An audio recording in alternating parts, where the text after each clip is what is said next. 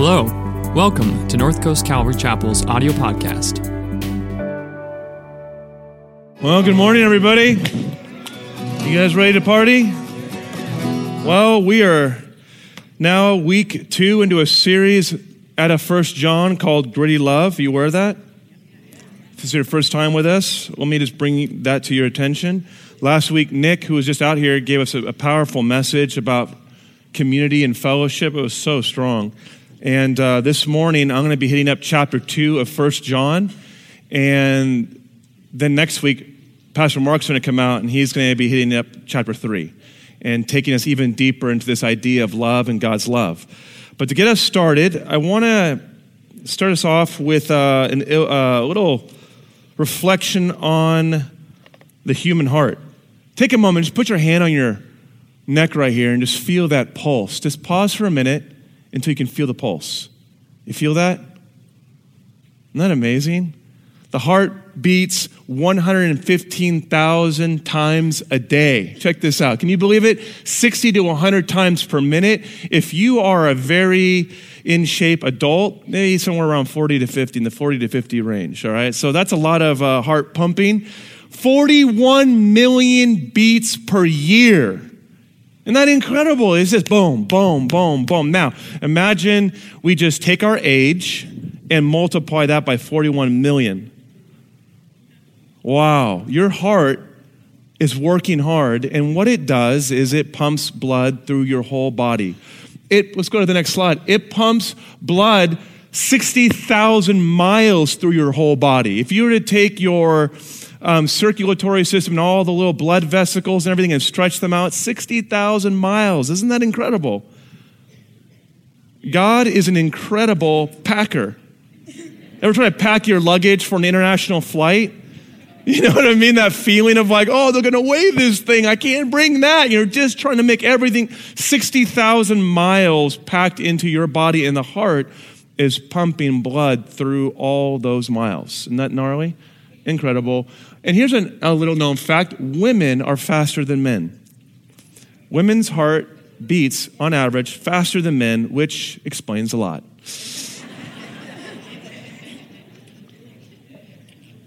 What does this have to do with God and why we're here? Well, let's go to 1 John chapter 2. My dear children, I write this to you so that you will not sin. But if anybody does sin, we have an advocate with the Father, Jesus Christ, the righteous one. He is the atoning sacrifice for our sins. And not only for our sins, i.e. the sins of that Christian community, but get this, but also for the sins of the whole world. There are vaccines that are especially tuned to a particular virus, and you have a vaccine, and one vaccine does not work with all viruses. They're very specific to that virus. Yet, when it comes to the blood of Jesus, Jesus' solution to our sin problem covers all the sin of the world and all its variety, all its mutation, all its variety and diversity. There is no sin you will find out in the world that Jesus has not taken care of. There's no sin in your life. There's nothing you could ever find out about yourself or encounter in the world out there that Jesus has not dealt with.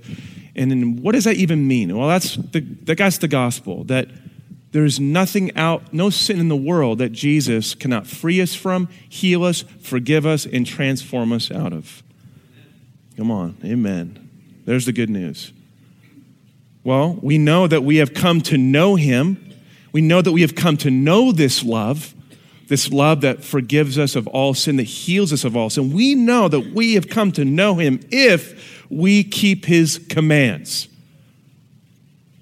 Now, John's going to say some really hard stuff right here, and it's so important that we hear this because it is a matter of life and death. When you go to the doctor and they diagnose a serious situation in your life, it's so important that we pay attention and not get offended by the doctor. What, are you telling me that I got ear cancer? Well, I'm offended. I can't get ear cancer. Look at me. I work out every day. I eat salad every day. There's no way I'm offended and walk out. I mean, that's not going to be any good for your health. Sometimes we got to let the physician tell us things we don't always want to hear in order to save us. And listen to what John needs to say here.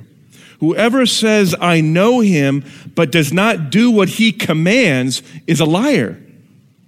And the truth is not in that person.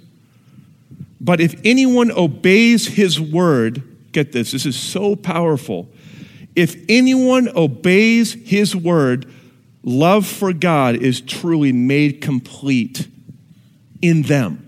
Now, when it says love for God, look at if you have an NIV, if you got a New International Version, look at the bottom. There's a little footnote about it. And that love for God can be translated God's love, or in other translations, the love of God, which is a more general statement than simply saying your love for God. When 1 John is talking a lot about the love of God, meaning his love for you, your love for him, and God's love in you for people in the world. That is the bigger umbrella picture of God's love, the love of God in all its forms. And I think that's a better way to understand what he's talking about. So let's try it again. If anyone obeys his word, the love of God in us is truly made complete in them. This is how we know we are in him. Whoever claims to live in him must live as Jesus lived. What an incredible scripture. This is what we're going to look at this morning. Obedience is the heart of our relationship with God because it makes God's love complete in us in three specific ways, all right? You ready? Here we go. Number one, by pumping God's love into our life. Number two, by freeing us from the love of the world or the lust of the world. We'll talk about that. And number three, by taking God's love through us to other people. Those three things. This is how God's love is being made complete in us by obeying. I want to tackle the first one. The first one is this, that by obeying God, obedience pumps the love of God into every part of our life. Let's unpack what that means real quick. Number one, obedience pumps God's love into our whole life. How do you know if a human being is alive? What do you do? If you want to know someone's alive, someone's unconscious and you want to know they're alive, we maybe listen for their breath, right? What's another thing we do? We're going to go for a heartbeat. We're going to feel for a pulse. Obedience is the pulse of our relationship with God. If there is no heartbeat in a physical body, that person cannot be alive. If there is no obedience in a believer's life, that person is not alive in God. That's what John is saying. In those areas of our life where we are not obeying God, that area is dead to God. That's what John is saying. It's a really hard thing to hear. So what am I saying? That if you're not obeying God, that you're dead somehow? I'm not saying that, but John is. So this is not meant to be a judgmental thing. John actually is coming as a physician because there's a bunch of false teaching going through the church that he's writing to at this time that is teaching people that Jesus didn't in fact come in a physical body. Today's scholars, even non-Christian scholars, agree that Jesus did in fact historically exist and have a body. They just don't believe that he rose from the dead.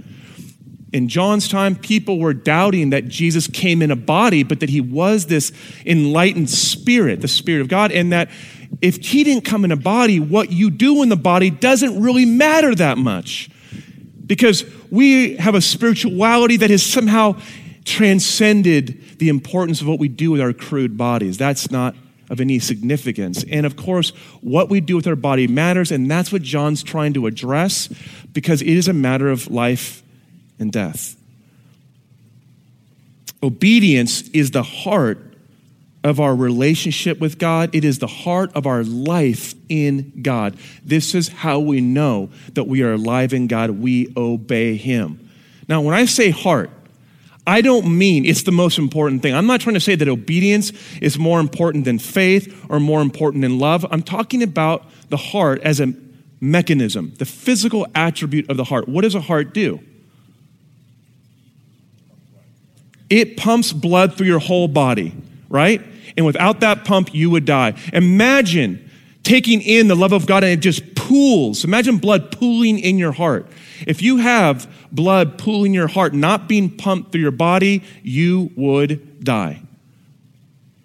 And that's what obedience does. Obedience is what works the love of God. So When we confess, and John talks about confessing in chapter 1, Nick talked about how if we confess our sins, if we admit we have sin in our life, if we admit we're not perfect, if we admit that we are not able to live the life of love that we know we were supposed to be living, if we can admit that we can't do it on our own and that we can only do it with God's help, if we confess our sin, if we can confess that Jesus is our Savior and that He alone can solve our sin problem, that love of God comes into your heart. It says in the Bible, if you confess with your lips and believe in your heart, you will be saved.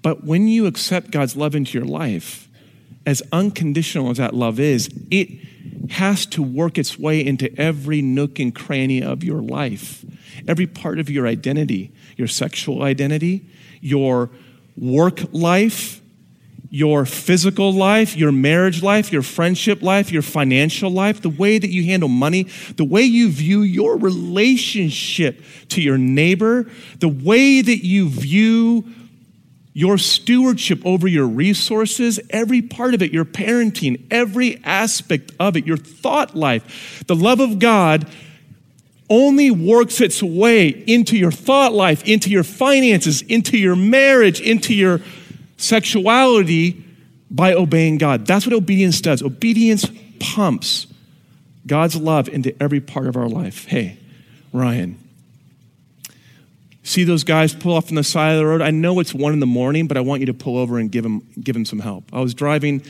back to my apartment when I was in my early 20s, and it was dark on a dark road, and I saw this car pulled over off the side, and the old Ryan never would have done that. No way. I grew up, in situations where there was a lot of fighting, and I would never pull off and help some random guys I don't know. But I just felt the Spirit of God nudge me off the road. I pulled over to help these guys. And as I'm getting out of the car, I'm helping them. I'm giving them my spare tire for their car. And we're working this out. And this guy goes, so what do you do? These are young guys. He's like in their 20-year-olds. And I just find out that one of them just got out of prison. They're bringing their friend back from prison to home. And I'm like, oh, man, God, maybe this wasn't a good idea. And one of them goes, what do you do? And I go, oh, I'm a minister on college campus. And he goes, oh, are you a Christian? I go, yeah. And he backs up and he gets kind of big and he goes, I'm a Muslim. What do you think about that? And I'm like, oh, I think that's fine. That's cool, bro. I don't have a problem, especially with all 5 of you guys. That's very fine with me. And this other guy goes, come on, bro. He's pulled over and he's helping us. And he's like, yeah, that's true. That's cool, man. That's cool. And he comes, and it's like he kind of like was an automatic pilot. What's going on? And he's like, oh, yeah, that's cool. And he comes over and he shakes my hand. That is not something Ryan would have done, but love of God, obedience pumps the love of God into my heart for people I don't know that are different in places that maybe I'm a little uncomfortable. And that's what obedience does, is God calls us to obey in forgiving people. God's love is pumping, or obedience pumps His love into those relationships where we feel strain, resentment, bitterness. Obeying God pumps His love into those areas of our life where God wants to grow our generosity and increase our capacity to use what we have to bless other people. You see what I'm saying? When you confess God and say, I believe in you, God.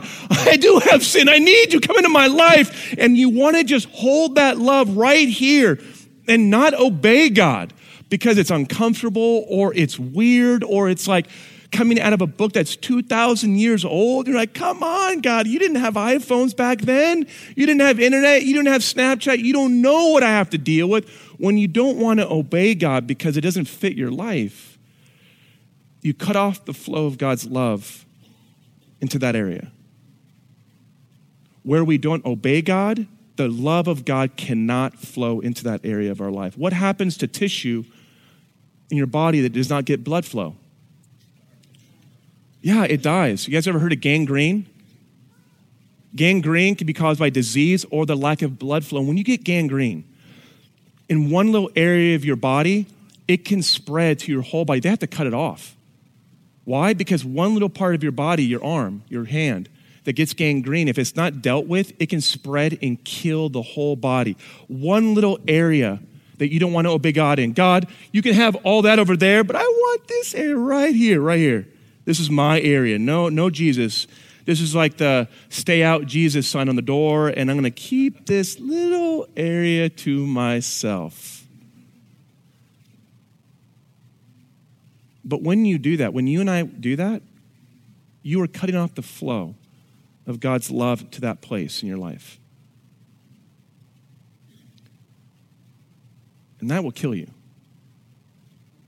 Not only will it kill you in that area, but it's going to do harm to other people in our life, and it spreads through our whole life. One little area where we refuse, I cannot trust you here, God, begins to metastasize and spread. One little spot on my ear had to be removed, this big, on my ear, because if they didn't remove it, it could affect my whole body. That's obedience. Listen to this quote. Obedience is so important. One revivalist had this quote: a revival is nothing else than a new beginning of obedience to God. A revival is a breakthrough of God's life into our life that has felt dead. And if you are in need of a fresh revival in your life with God, if you are feeling distant, disconnected from God, it may be that there's an area of obedience that God is asking of you this morning. Not because he wants to get you under his control so he can manipulate you and you can be his little puppet, but so that he can pump his love into that dying area of your life. Where might that be for you? The second one is this: obedience is the heart of our life in God and makes our love complete, makes the love of God complete because it frees us from the lust of the world. Obedience completes the love of God in our life because it frees us from the lust of the world. Let's read 1 John chapter 2. I'm going to jump to verse 15. Do not love the world or anything in the world. If anyone loves the world, the love for the Father is not in them. For everything in the world, the lust of the flesh and the lust of the eyes and the pride of life comes not from the Father, but from the world. The world and its desires pass away, but whoever does the will of God lives forever. Now, when John is talking about the love of the world, he does not mean all the cute little bunnies, beautiful sunshine days, the waves on a beautiful day at the beach. He's not talking about people and creation and just life. When John's talking about the world here, he's talking about the system of the world that is in rebellion against God, the mindset, the philosophy, the posture that is in the world that is in rebellion, in resistance to the will and the word of God. That's the world that John's talking about. Not the physical space as much as an attitude and a posture towards God. And what he's saying is that in our lives there are two great loves that are in competition for our lives and for our hearts. On the one end, there is the love of God, that by obeying God's word, his love is pumped into every area of our life. On the other end of the spectrum, over here in this seat, this is where the love of the world sits. And over here, John explains the love of the world is the lust of the flesh, the lust of the eyes, lust of the flesh, those desires in us that rather than fill it with God, we fill it with other things. The lust of the flesh is the attempt to satisfy your soul's yearning for God's love with other things that are more immediately gratifying, that are flashy and shiny. They are the desires that come from within us. The lust of the eyes are the things that we see out there that we've got to have to make us complete. Oh my gosh, I wish I had a pair of pants like that guy. Woo, if I could just get those pants. I cannot get those pants out of my mind. When I dream, I think of those pants dancing in front of me. There was this period just recently where I just really wanted to find my perfect pair of jeans. These are not them, but I wanted to find them. I just saw this pair of jeans and this guy, I'm like, man, those fit him so well. I want my perfect jeans. You know what I'm talking about? It is just so satisfying when you find a pair of jeans that just fits just the way that, you've always dreamed you would be fitted. And I found these jeans on someone else. The lust of the eyes. But in all seriousness, the lust of the eyes. I'm not satisfied in this relationship, but man, that person really has got my eye. It is looking at what others have, looking what's out there and thinking, if I could get just what's out there and here, then I would be so much happier. I would be so much more good looking and confident. I would be so much more fulfilled if I could get that. And the pride of life is the result of is the result of fulfilling the lust of the flesh and the eyes. Once you've gotten all that you want and all that you see, you get the pride of life. And we are in a game. The world gets us in the game. The love of the world is like Monopoly, and it is about accruing the pride of life through fulfilling the lust of your flesh and the lust of your eyes.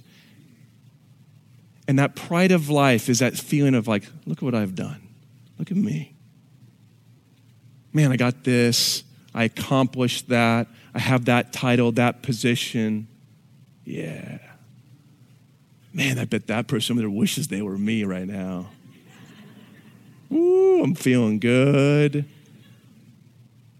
It is the sense of superiority that we get over one another because of what we've achieved. It is the sense of fulfillment that we get from doing the best we can with what we have. We have pulled ourselves up by our own bootstraps, and we pity people who cannot pull themselves up by their own bootstraps. Oh, that poor person. They get what they deserve. It's that mindset that I can do it on my own, and it doesn't understand the grace of God. Obedience to God's word is obedience to God's standard of holy love. Now, this is very important. Without obedience to God's word, we are easily deceived by our lusts. So on the one hand, there's obedience to God's word. And when you obey God's word, you are tethering your life to the highest standard of love possible. I mean, I want you to really dwell on this for a second. Obeying the word of God is not a way of getting you to conform to a bunch of people so that we think you're cool and you feel like you fit in. If that's what it is, you are totally missing what this is about.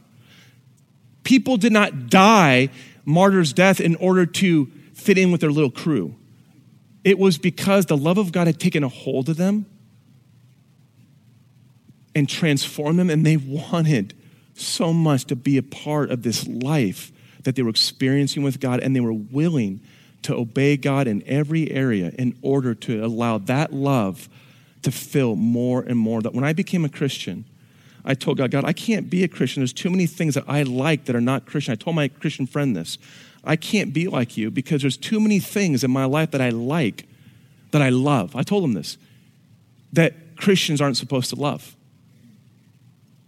God would have to be better than those things for me to follow him. I couldn't ever just go, well, that's the good thing to do. That is the right thing to do. Why don't I just, ignore, just put off all the fun I'm having at parties and stuff and go follow God and go to a Bible study. I mean, the thought of not going to a party and going to a Bible study was mind-blowing. I was like, how do people do this? Until I met Jesus. And I challenged God. I said, God, if you are better than partying, if you are better, if your love is better, I'll follow you. And there was one night, I used to put on Christian music in my room to put me to sleep at night, and because it was so boring. And I'm not exaggerating. I like white noise, and I would just put it in the background. And I'm laying in bed, and the song comes on, and I'm like, it's about God's love, and it's about God. You're so good to me. And it goes on about how good God is and how much he loves us. And it was like the love of God just walked into the room. And I can't describe it except that it was real to me. Like John was saying, 1 John in the first couple verses, it was something that I could see and touch and feel right here. Not an emotion. I'm not talking about like, I was just happy. I'm talking about a spiritual experience with God, an encounter with Jesus that filled me with his supernatural love.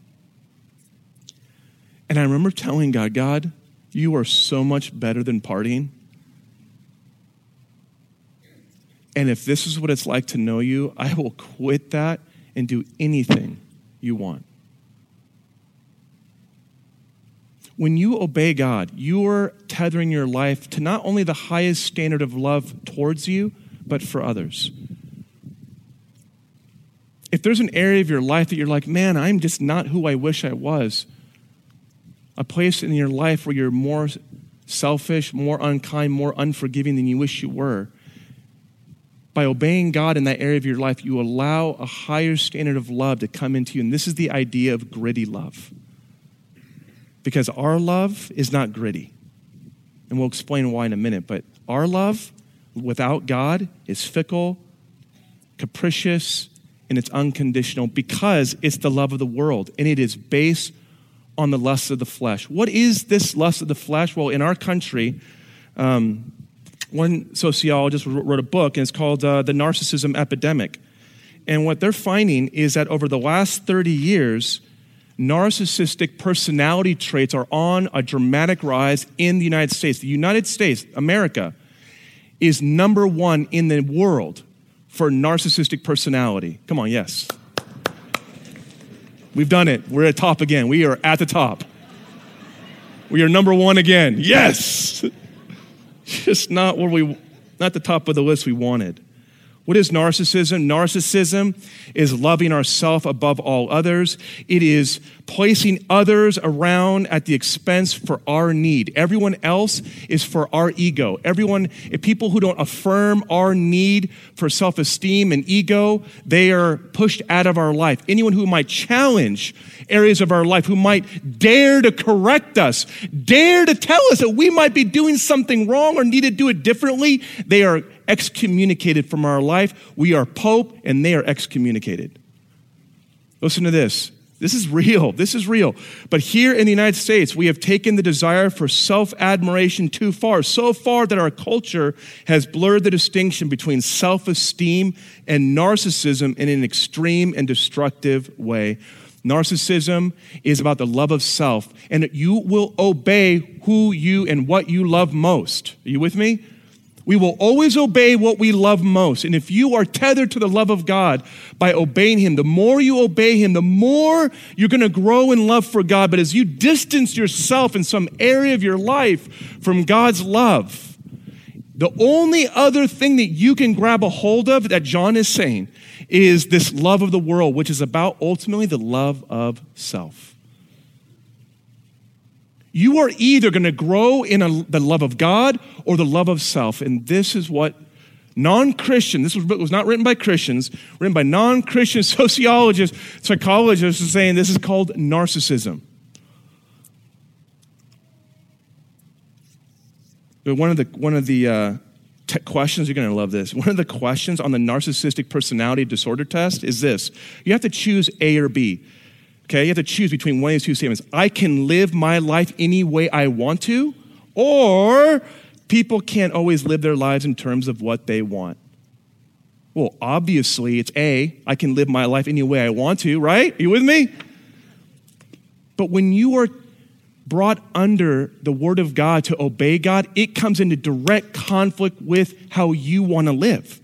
So when God's like, forgive and love your enemy. No, God, you don't understand how annoying they are. You don't understand. And so we will create a narcissistic life where our friends are people who affirm us. So they're the relationships where I give one token of love to them, they give 5 back to me. Yeah, that's what I'm talking about. I give 2 tokens of love to them, they give me 20 back. So that they are always giving us a return on our investment of love. Those are the relationships that we can tolerate. But when it comes to loving people who are not like us, people who are not as cool as us, as hip as us, as athletic, as funny, as intelligent as us, as spiritual as us, well, we don't have time for those people. Because they don't reflect back to me what I love most about myself. And John is calling this the love of the world. And when you are not obedient to God, you are vulnerable to that love. that takes us on a path that John calls death. The last one is this: taking God's love to others. Let's read 1 John now. Between these two loves is verse 7. Between the love of God and the love of the world is verse 7. Dear friends, I'm not writing you a new command, but an old one, which you have had since the beginning. This old command is the message you have heard. Yet I am writing you a new command. Its truth is seen in him and in you, because the darkness is passing and the true light is already shining. What is this light? Watch, verse 9. Anyone who claims to be in the light but hates a brother or sister is still in the darkness.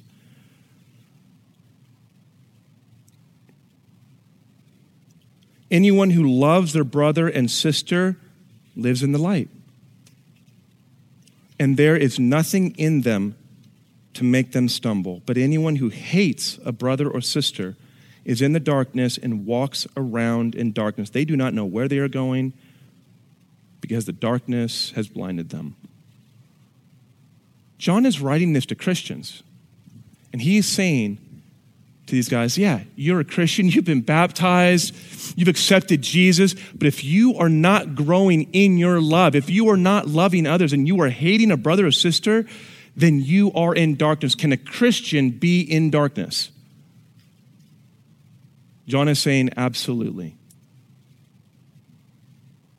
That you can be in the dark, living in darkness and allowing that darkness to take over your life.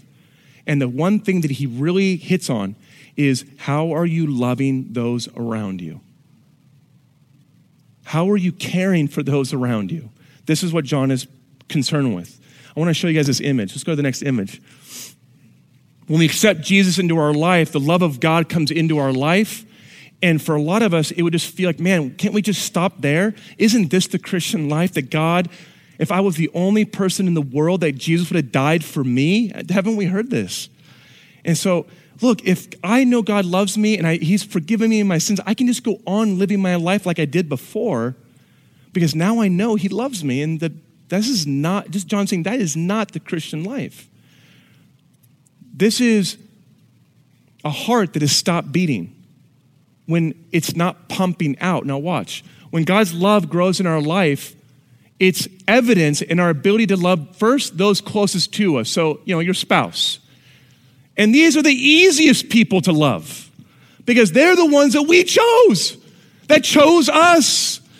They're the ones that like us, that look at us and found us attractive at some point in our life. And they're the easiest. So, first, we at least got to be loving these guys. We got to be able to love them and lay down our life for them and place them above ourselves in some way. Hey, babe, you want to stay out later? Hey, well, let's go the extra mile because that's what make you happy. Let's go for it. And there's this bent, this posture. I am not trying to get the other person to serve me. I'm trying to find ways to serve this person. That's the love that Jesus is talking about. But then as it grows, maybe it grows into our kids, our friends, and it's spreading, right? And this love is growing. It's escalating in our life. And as you're obeying God, the love of God is getting pumped not only into our life, but through us. And as it is being made complete, our ability to love more and more people is growing. This is the Christian life. That the longer you are in Jesus, the better able you are to love people who are more unlike you.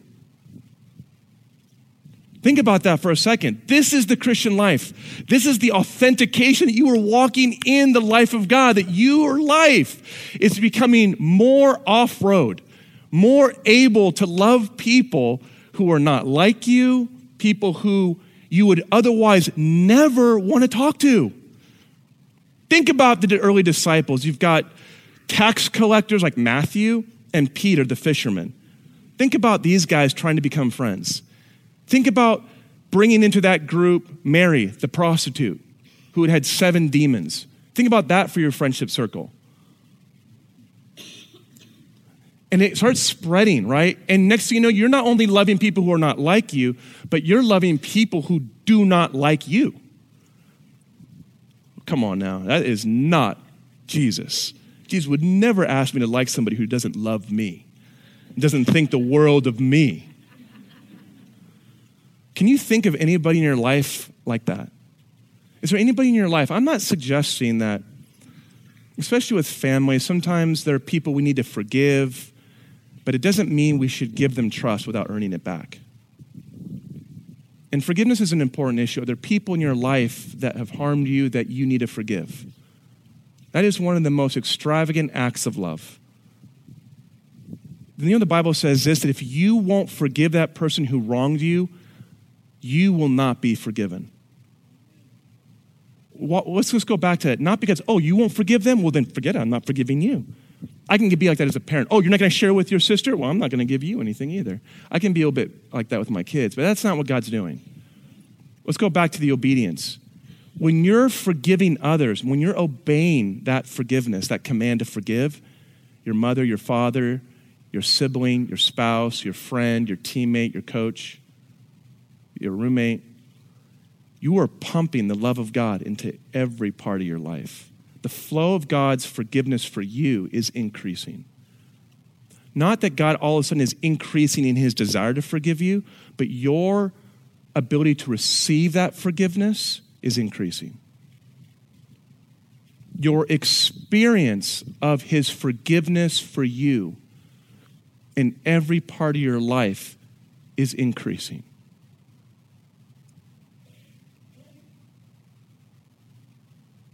As you forgive others, as you love others, especially the hard ones, there's someone in your life that's really hard to love right now. Can you draw someone to mind?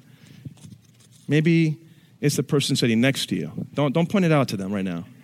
I want to invite the band to come on out. As the band comes out, we're in this series about gritty love, and gritty love is obedient love. Gritty love is obedient love. Let me just a couple words about that. When we describe something as gritty, what do we mean? What does gritty mean? Okay, ready? It means to show courage and resolve, to be tough and uncompromising, hardy, stout-hearted, brave, and determined. On the computer, when I looked it up on Wikipedia, it said like a gritty pioneer woman. And it showed this picture of a woman with a big hat, black and white, with a shotgun and a gun tucked into her belt. I was like, dang straight, that is God's love. God's love is gritty like a gritty pioneer woman. He's coming into your life and he is ready to go to town for you. What is the opposite of gritty? I looked it up and it said this: fickle, indecisive, cowardly, timid, and spineless. Who here is hoping for that kind of love in their life? Who here is like, you know what? I could go for some of that spineless love. I'll have a little bit of that. Why don't you throw a little bit of fickleness on there and maybe a dash of indecisiveness? I can't wait to meet someone who has indecisive love towards me. Can you imagine those vows at your wedding day?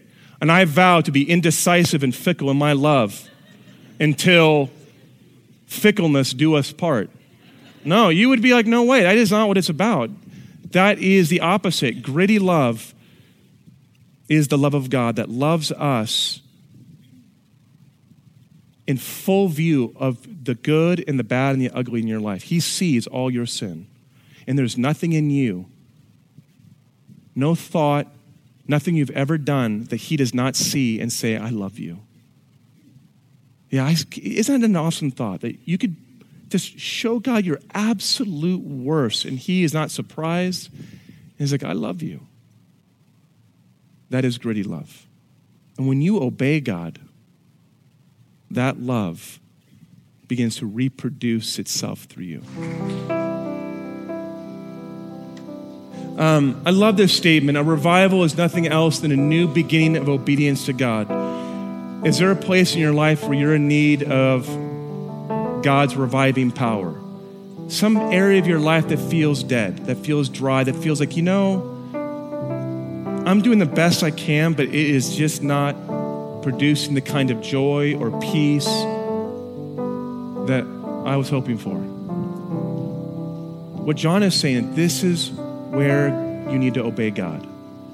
This is the place of obedience that God is identifying for you. It's not easy to obey God. How many times have I sat there with my wife knowing that I'm wrong? I know that I am dead wrong, and I just cannot just stop and go, you're totally right. I'm wrong. It's just like, everything in me resists it. But when I do just stop and go, babe, you're so right. Oh, I'm sorry for losing my cool. I'm sorry for being so irritable. It just feels like something in me just melts. All that hardness just melts, and I feel the love of God filling me.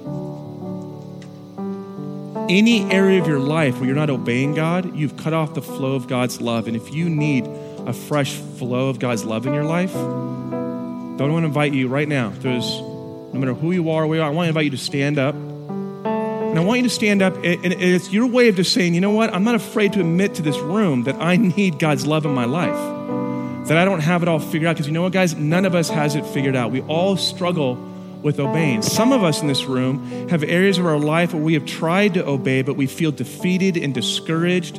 And if you're in need of a fresh shot of God's love and encouragement in that place of your life, I want you to stand up right now so I can just pray for you. Because we're not coming here on Sunday morning to pretend like we've got it all figured out. John has already called it out. We all have sin in our life. I want you to bring this area of your life to God, this place in which, God, I'm really struggling to obey you here because I don't want to. It doesn't make sense to me, or I'm trying, but I keep just falling on my face and messing up. God wants to fill you afresh with his love this morning. Let's put our hands out. I want you to repeat after me. Jesus,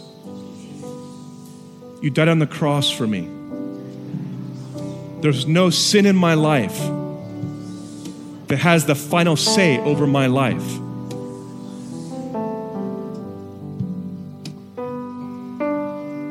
I want to obey you in every area of my life. Convict me. Heal me. Encourage me. Strengthen me. I'm going to bless you right now. In the name of Jesus, I bless you. Be filled with the Holy Spirit. May the Spirit of God fill you afresh this morning. May the Lord give you fresh courage and strength to obey him and to experience the flow of his life into every nook and cranny of your life. In Jesus' name, amen. Thanks for listening this week. If you're looking for ways to serve, give, or get connected, please visit our website, northcoastcalvary.org.